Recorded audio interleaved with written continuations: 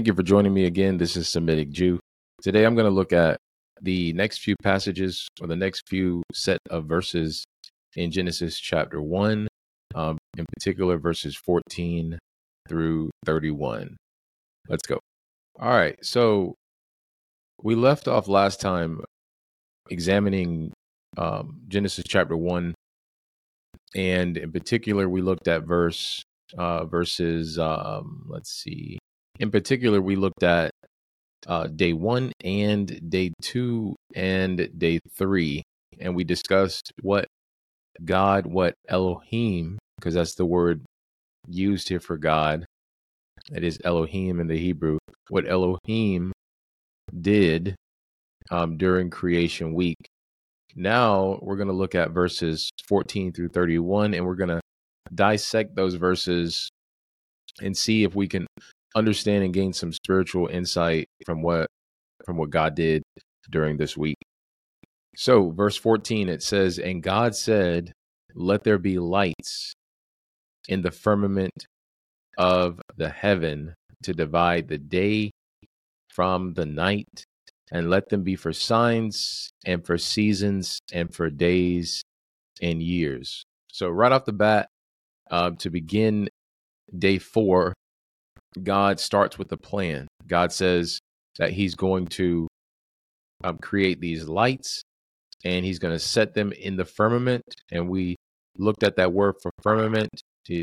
It means sky, or it means a situated or hard type of physical structure that is above the earth, that is enclosing the earth or enclosing the heavens into what we are now in.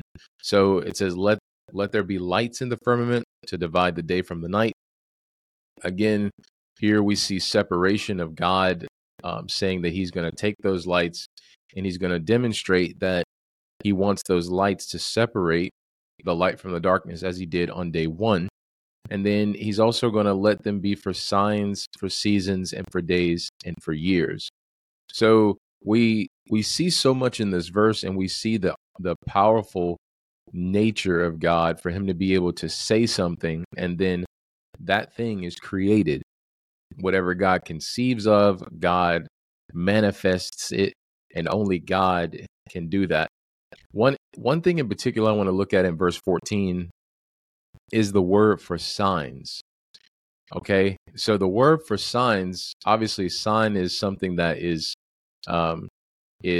put there for a reason, or put there to demonstrate something. It's not by random accident that thing is there.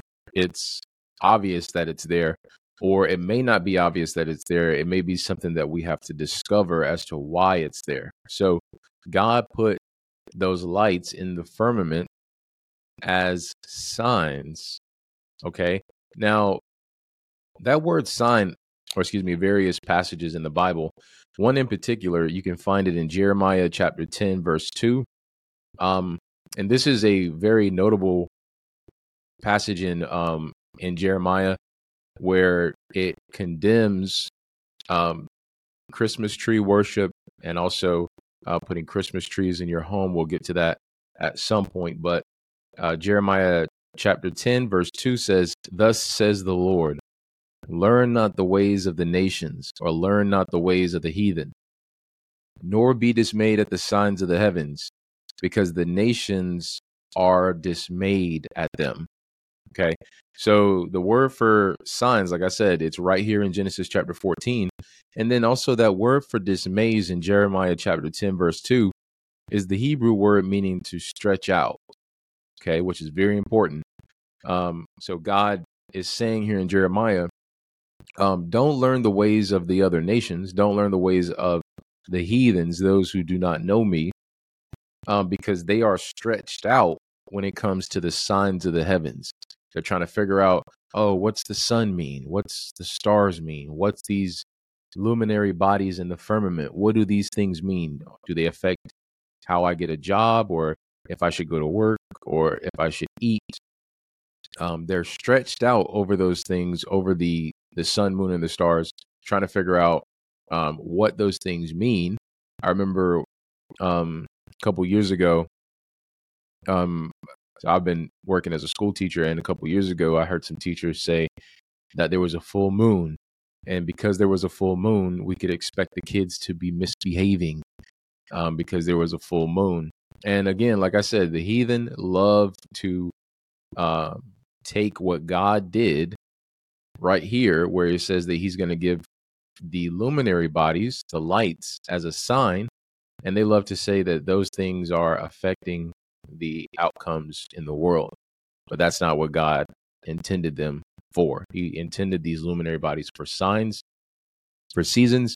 In various parts of the earth, you see the various seasons. And here in the United States, we separate the seasons as far as spring, summer, winter, fall, and most parts of the earth do that. Some places in the earth do not see those same seasons. Nevertheless, those seasons are in constant rotation in the earth.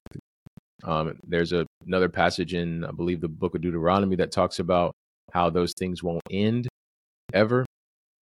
And also, the luminary bodies were designed for days and for years. So, generally speaking, verse 14 is all about these signs being used to mark time. Okay, so the sun, the moon, and the stars, those things are set in the firmament of the heaven to for us to order our days and order time, etc.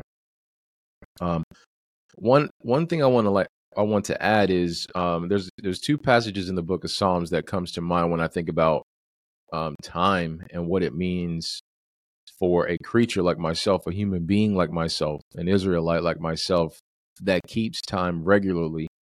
That one of the verses is found in Psalms chapter 90, or Psalms 90 verse 12. Psalms 90 verse 12 says, "Teach me to number my days, that we may apply our hearts to wisdom." So there is wisdom in numbering our days, obviously, because here God says, "Let there be lights in the firmament of the heavens."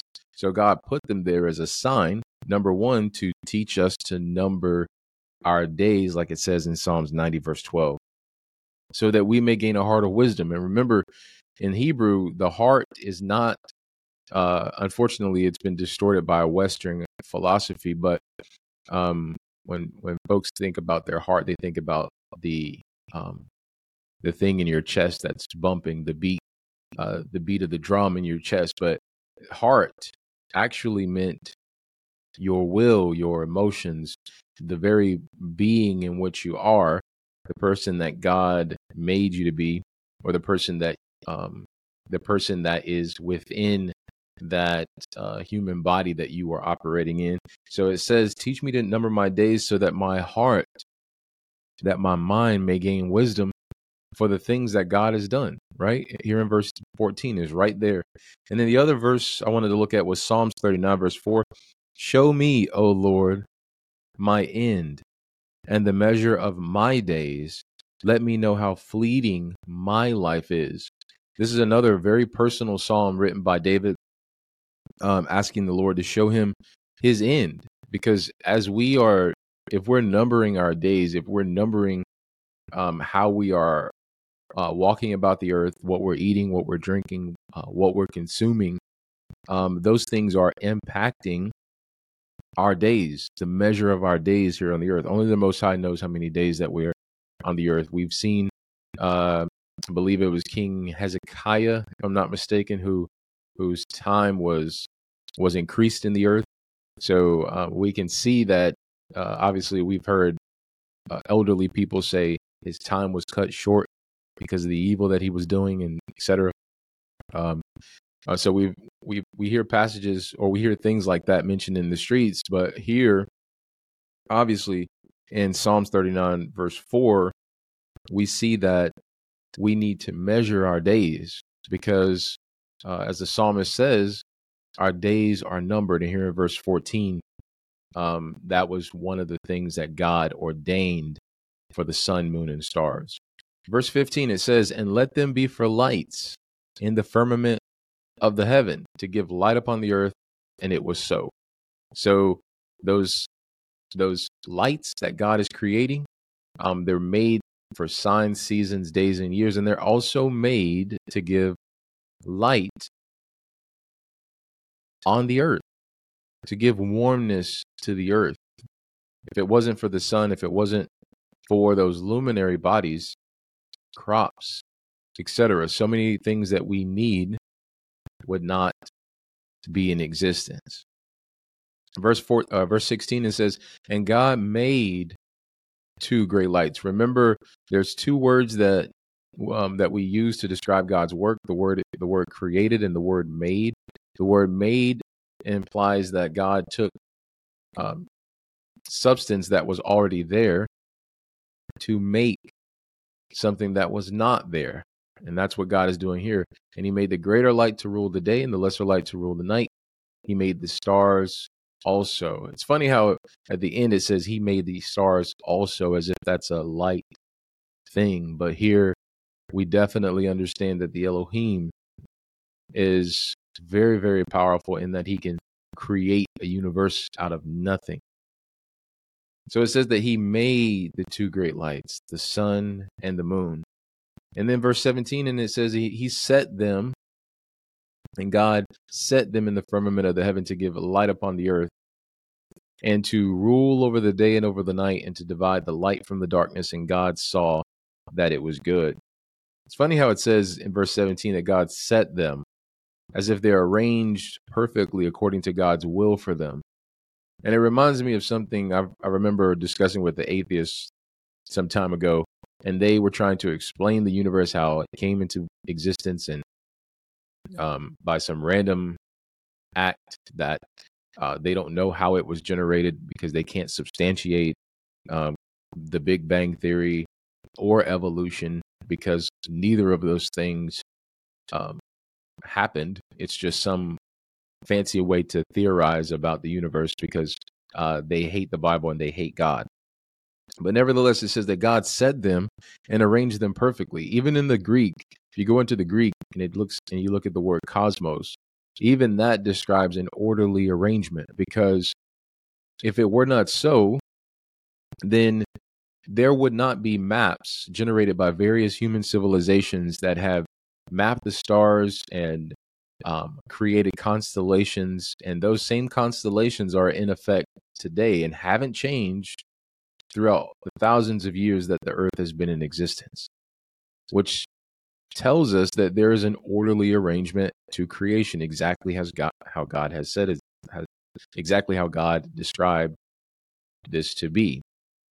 It's funny also, just to add, it says that God set them, verse 17, as if they're arranged perfectly, right? And then it reminds me of something in the New Testament when Christ was teaching his disciples to pray, and he said, "Thy will be done in earth as it is in heaven." So it's interesting that the luminary bodies keep their same position no matter what. The sun appears to rise and set every single day. It has been the same. The moon appears at night, etc. There's no deviation of those things, nor has there ever been a deviation of those things. And Christ is saying, let your will be done on earth as it is in heaven. Let your will be done within every Israelite's life, and everyone who calls on the name of the Most High, that does not understand that they're Israelites, and that may be seeking God and not know that they are children of God. Verse 18, and it says to rule over the day and over the night, and to divide the light from the darkness. And then verse 19 ends day 4, and the evening and the morning were the first day. Again, this evening and morning ending the first day, ending a 24-hour period, and not thousands or millions of years. None of those things fit into Scripture.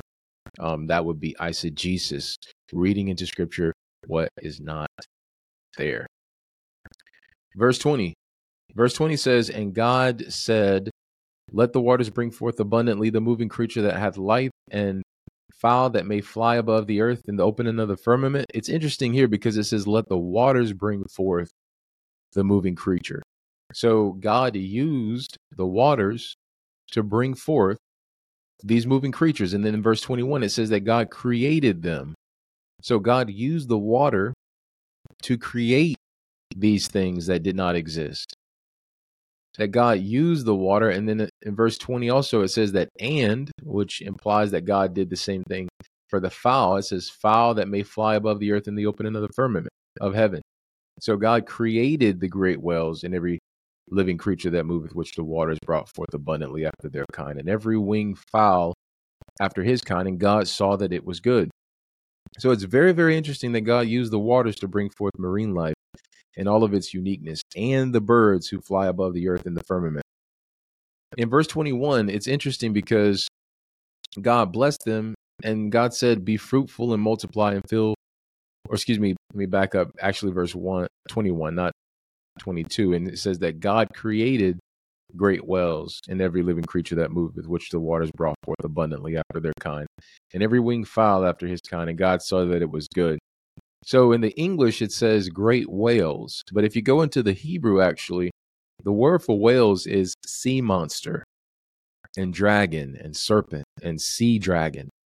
There's many cultures across the lands of the earth that describe using the term mythology, right, which is a misnomer, but they incorporate those things as if there's some legends and they're too fanciful to be true, but we can find truths in those things. But nevertheless, the Hebrew term here is dragon, is sea monster, and all of those things fit into this domain here for the word whales, and every living creature that moveth, with which the waters brought forth abundantly after their kind. So those same creatures will reproduce after their own kind.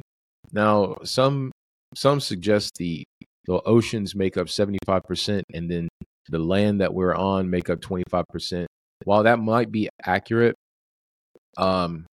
theoretically, which tells us that the oceans have not fully been mapped, and it's absolutely impossible to understand the depth of the waters with which the oceans are, and the lakes and all those things. It's impossible to search those things, but nevertheless, God used them to create marine life and also the birds, and God saw that it was good. In Sirach chapter 43, verse 25, it says, for therein be strange and wonderful works. For therein be strange and wonderful works. All kinds of beasts and all kinds of whales. Again, there's that word again, whales, using it to apply to dragons and all sorts of things. Okay. Verse 22, and it says, and God blessed them, saying, be fruitful and multiply, fill the waters, and let the fowl multiply on the earth. So God put in these creatures the ability to be fruitful, right? That's their ability.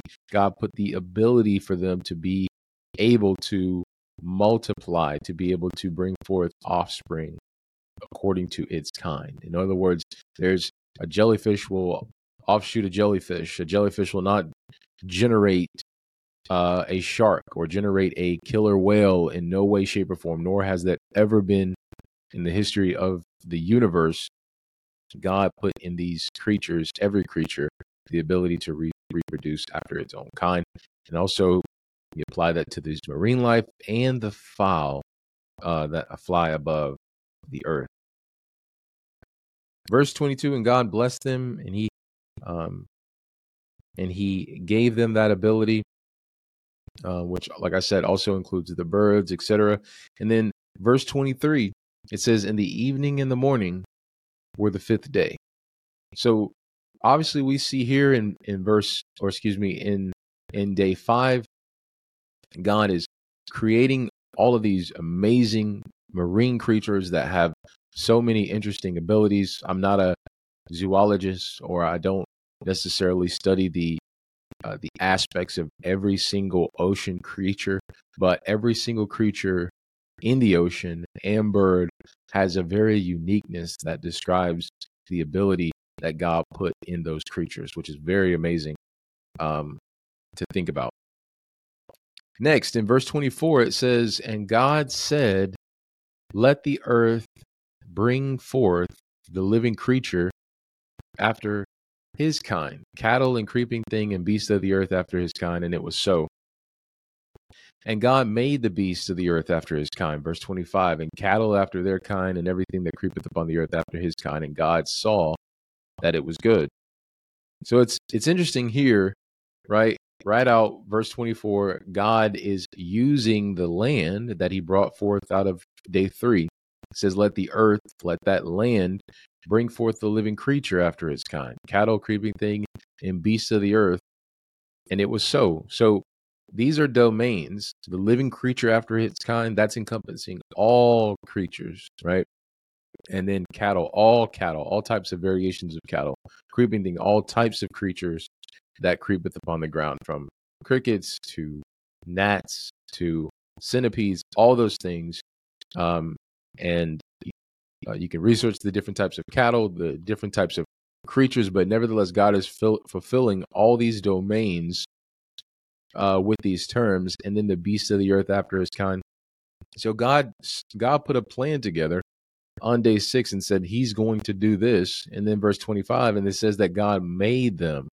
Again, that term, God made, God used the earth to bring forth the beasts according to their kind. Categorically, God does not make, one thing I want to point out is categorically, we don't see, unlike day 4 where God said, I'm going to make the sea creatures and I'm going to make the birds. And he does all of that in one unison. Well, on day 6, although he's making all the animal creatures, he's going to separate, in verse 26, the creation of man from the creation of beasts. So he's isolating in verse 24 and 25 the creation of beasts and the creation of land animals and living creatures in particular. So verse 25, it says, and God made them according to their kind. It's also interesting to note that as I mentioned, that categorically when God created man, that man, the first man, is a black man. And I'm using that term colorism, the colorism term for black, to differentiate from the fact that Adam was white. It's impossible for Adam to be a white man. It's impossible for Adam to even be considered to have a plum look or to appear like a European or a Jewish person or any other variation of white or off-white or any of those complexions. It's absolutely impossible biblically and scientifically. God made the first man to be a black man. Okay. I just want to put that out there. And then, so I also want to look at something. So when it comes to the Hebrew for the beast, that's also talking about, in verse 25, and God made the beasts.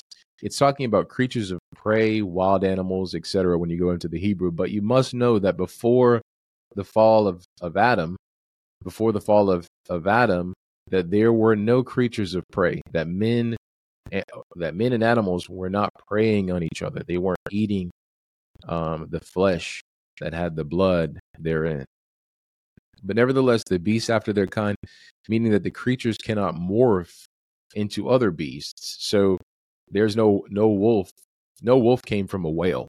There's no chimpanzee going upwards in the genetic gene pool and becoming a human being. None of that fits into scripture. It's all outside of the Bible. It's all anti-God. It's all opposed to the logic, to the beautiful spiritual logic of scripture and the logic of reality. So when we deviate from the Bible, we are deviating from logic, and we're also deviating from God and from common sense. So it's interesting. None of those creatures are ever going to morph into something that they're not. And they're only going to reproduce after their own kind, all the way down to the creeping thing. Now, verse 26, and it says, and let them have dominion over the fish of the sea, and over the fowl of the air, and over the cattle, and over all the earth, and over every creeping thing that creepeth upon the earth. So it's interesting here that this is the pinnacle of the creation of God, that man is the pinnacle of creation, that God started from the bottom. Now we're here. I just wanted to get that. God started from the bottom with the abyss of creation, the waters of creation, and then all the way up to the creation of man. God is saying, let us make man in our image. And another thing I want to point out too is it says that God says, let us make man. And a couple questions arise. Is God speaking to Christ here? Is he speaking to Jesus? Yahushua? Is God talking to Christ here? Is he speaking to the angels? Or is he speaking to himself? I've heard various arguments about all of them. Some people feel like it's the first point in scripture where the Trinity is mentioned implicitly. And again, reading into the scriptures what is not necessarily there. I don't want to do that ever when I read the scriptures. I just want to read it with an open mind. It says what it says. So what I believe here in verse 26 is sort of the expression that we see like in verse 20 and in verse 9, where it says that God said, let us do this, or excuse me, for example, verse 20, it says, and God said, let the waters bring forth. And then verse 24, and it says, and God said, let the earth bring forth. And then verse 26, it says, and God, let us make man. And God said, let us make man in our image. So it has the same type of structure grammatically as if God is just saying, and we can say in a more fancy way, to kind of elevate what he's doing over creation for our benefit, not necessarily for us to overanalyze the scriptures, but God is saying to himself that I'm going to make man after my own image, and I'm going to give him dominion over the fish of the sea, and over the fowl, and over the cattle, and over all of the earth, and over every creeping thing upon the that creepeth upon the earth. That's what I believe. I believe that God is just saying to himself that, hey, I'm going to do this. I'm going to make this man to rule over creation, as he said in verse 20 and verse 24 and other passages in scripture. God is saying that he's going to do this. And it was so, which is incredible. So man is made in the image of God, right? That's very important. The first man, the first black man to be created, direct creation of God, we can say the first Negro man was created by God, and he possessed the image of God. In other words, he is a representation of God. He is the first God on the earth, so to speak, the first Elohim, the first representation of the Elohim in the earth. Very, very important. Very important. And God gave him dominion over everything that he did prior to. He gave him the dominion over the fish of the sea, the fowl of the air, over the cattle, and over all of the earth. And we see various inventions have been discovered by man, not created by man, because man cannot create. Man can only make from what God has done. But the dominion over the fish of the sea, the boats, the things that we are able to do, the submarines and things, our ability to understand how to make inventions that go underwater, that travel on top of water, demonstrating our dominion over the fish, our ability to capture them, to understand their habitat, to understand how to feed them, and to understand how to help them reproduce so that we can capture more and sustain them. Very, very important. And then also over the fowl of the air, with the invention of the airplanes and our understanding of aerodynamics and our understanding of flights with these creatures and things like that. Over the cattle, our ability to domesticate various creatures and understand them, and to help them live longer by giving them pastures to graze, etc. So man from the beginning was given dominion over all of creation, all the way down to the various creatures that creepeth upon the ground. We can also say that the first man must have been African, right? let's just put it out there. The first man had to have been African. The first man had to have been a Negro. And I'm using that term African because Africanus actually is only a couple hundred years old, but I'm using that to kind of put a picture in your mind that this man, Adam, had to have been black. He could not have been white. Like I said, genetics proves this. Adam had to have come or had to have been a dark complexioned human being. It's the only explanation for the melanin variation within the context of human beings. If you have the strongest dominant complexion, which some people say it's black, right? That's a black person is what they say. And again, like I said, it's calling someone black and calling someone white is actually a misnomer that was created by colonialism. But nevertheless, even someone of a dark complexion is a dark red, essentially, because man, if you go into the Hebrew, it even says that man was made from the darkness of the earth or the dust of the earth. And some other places you read about red clay and things like that. But even biblically or scientifically, it just proves that Adam had to have within himself the genetic dominant feature, which is the darker color of melanin. So we can say that Adam was definitely a Negro dark man. So all people come from Adam, all of them. Every variation of human being comes from Adam, essentially. And Adam was created in the image of God, right? And so black is essentially a synonymous with God. There's so much negative connotation behind black people and behind what it means to be black. And you go on Twitter, on various social media, and you even study history. There's so much genocide done to black people on behalf of their complexion, on behalf of what the lighter races felt like was a condemnation, right? And essentially, it's only envy. It's envious of what someone is or what someone else has that they don't have. You can also go to Revelation chapter 4, verse 2 and 3. It talks about how God is a dark red jasper stone.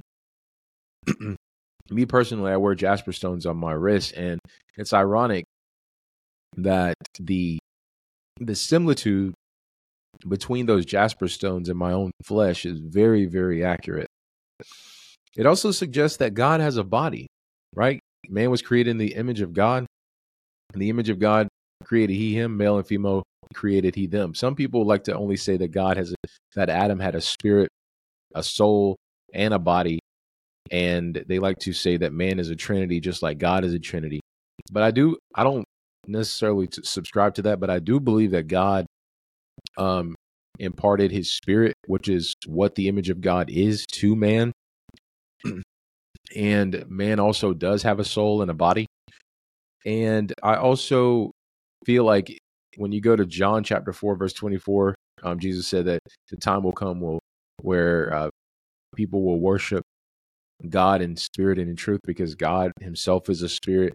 And some people like to interpret that verse as meaning that a spirit is like this phantom. It doesn't have any form or substance necessarily. And while that may be true, it does not necessarily imply that God does not have the form of a man as well.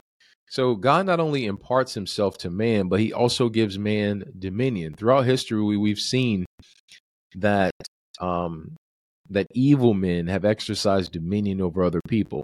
We turn on the news, you see that all over the place where men are killing men, women are killing their husbands, and people are killing their own babies and things like that. It's man dominating other men because they're sinful. They're deviating from what God originally did, which was gave dominion over the whole earth.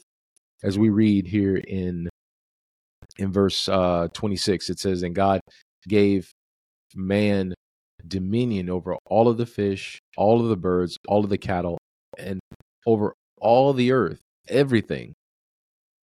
But nevertheless, we see how man is dominating other men, and it's absolutely evil. Men are not meant to dominate other men. Men are not meant to enslave other men. And even with the justification of sin, understanding that sin is in the earth, there's still not a justification for having dominion over other people. It's still sinful. So God gave man, Adam, the dominion over the fish, the fowl, the cattle, all of the earth, every creeping thing. And God made man, verse 27, God created man in his own image.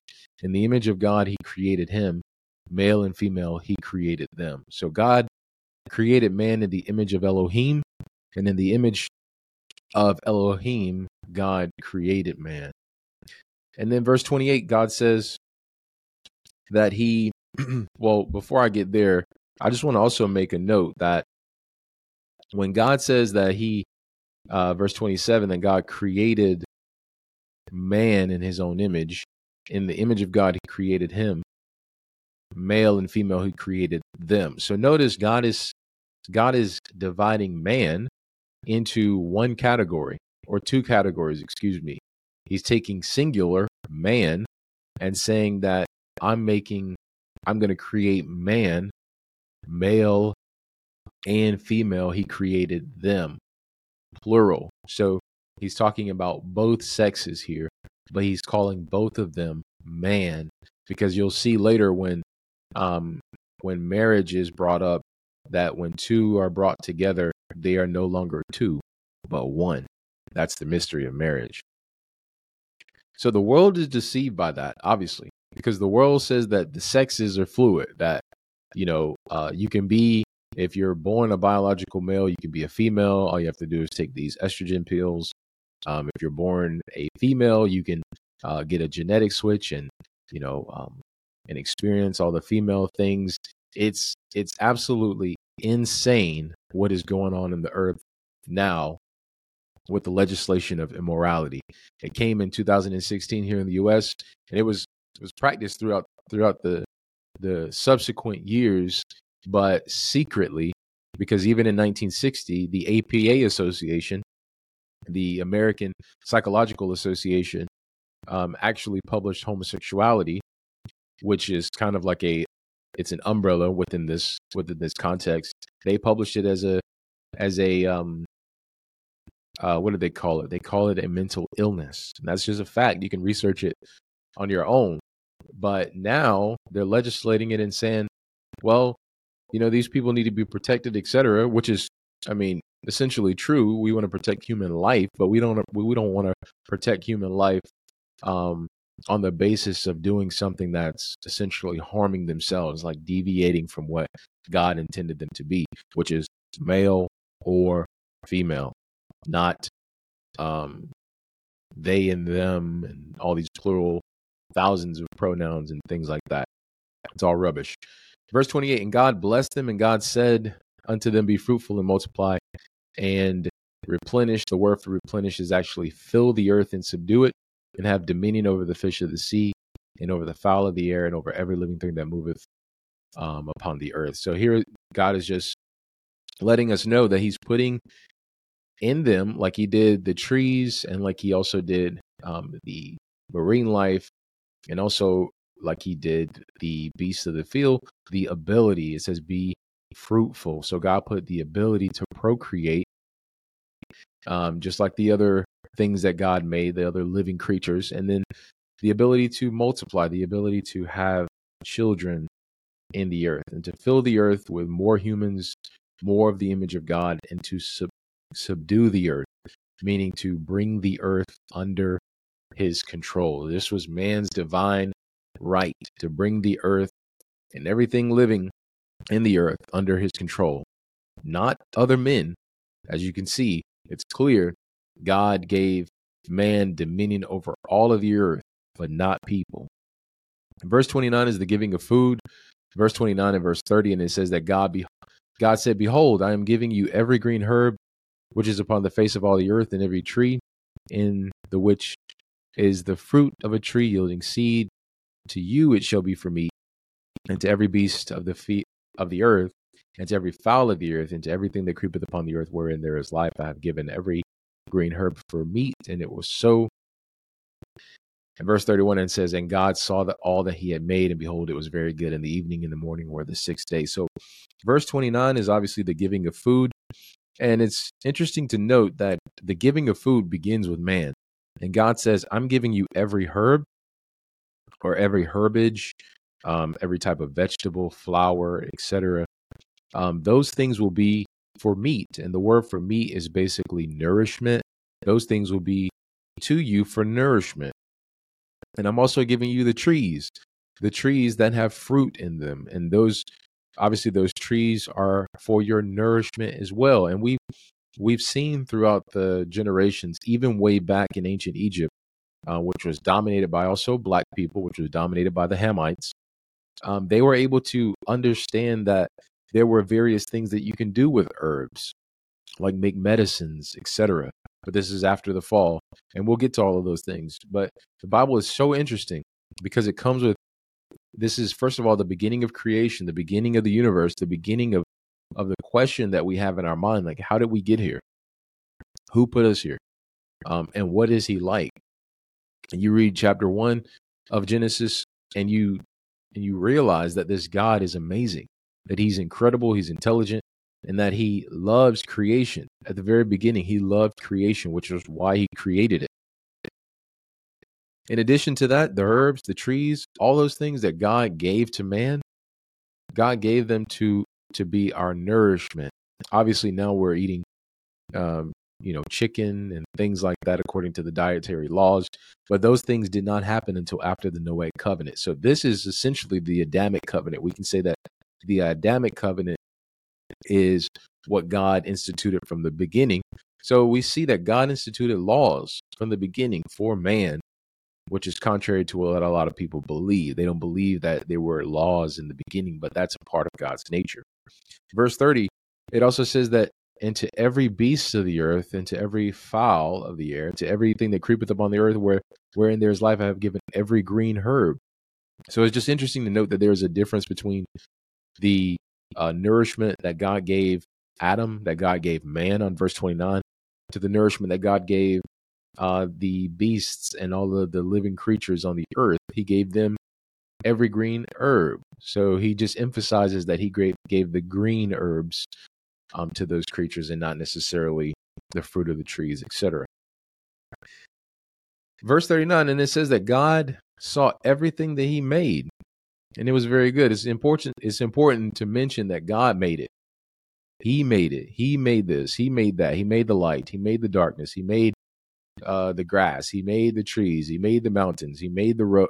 He made the valleys, the rivers, the various marine lives, the clouds, the rain, the snow, all of it. God made all of it. God made the trees. God made every little blade of grass. God made every little stone, every little type of marble of sand, down to the very minute things of creation, matter and energy. God made all of it. God is the author of it. It didn't happen by chance. And the only thing that we can do when we look at creation is we can contribute to it. We can contribute it by discovering what God has did. One of my favorite verses in scripture is Proverbs chapter 25, verse 2. It says that it's the glory of God to conceal a matter, and it's the glory of a king to search out a matter. And that's one of the things that we've done. We've taken what God has provided for man, and we've co-made things by way of discovering various laws through physics and mathematics and other types of sciences. But those things are, like I said, are hidden in creation. And without a mind to understand it, how would we be able to do what we do, to make computers, to make houses, to do various things in creation if we weren't created ourselves, and if a divine being did not make it so that we can understand creation? It's absolutely impossible. Things don't happen by random accident. So God saw all of this, how man would, number one, be able to use all these things. How God saw all of that. And God said, you know what? Verse 31, and God saw all that he had made, and behold, behold means that God looked at it very carefully and said, man, it's very good. And the evening and morning were the sixth day. Man, I just want to also add that man was not bored. There's no such thing as boredom when you think about the work of God. I never get bored. There's always something for me to do. There's always a scripture for me to read or to study. As much time as we spend doing things in the world, we forget that God is the author of creation, that God is never bored, that God put in creation this mystery, and that as divine beings, we need to go and search those things out. So the first man was never bored, and God made it so that it was like that. And verse 31 says, and God looked at it and it was very good. And there was the evening and there was the morning, the end of the sixth day. So thank you for joining me again. This is Semitic Jew. I had fun with this episode. This episode pretty much summarized what God did on day 4 with the luminary bodies, how God filled the firmament with those luminary bodies and the stars. And then also on day 5, how God filled the waters that he had gathered together with various animals and then the birds to be able to fly over the firmament. And then also on day 6, how God brought out of the earth all these various creatures made from the dust, and then ultimately leading to the pinnacle of God's creation with man. In the next episode, we'll look at chapter 2. So I'm looking forward to that. I hope you guys are looking forward to that. Thank you for joining me on Semitic Jew, and I hope you'll tune in next time. And as always, all praises, all honor, and all glory to the Most High. Shalom.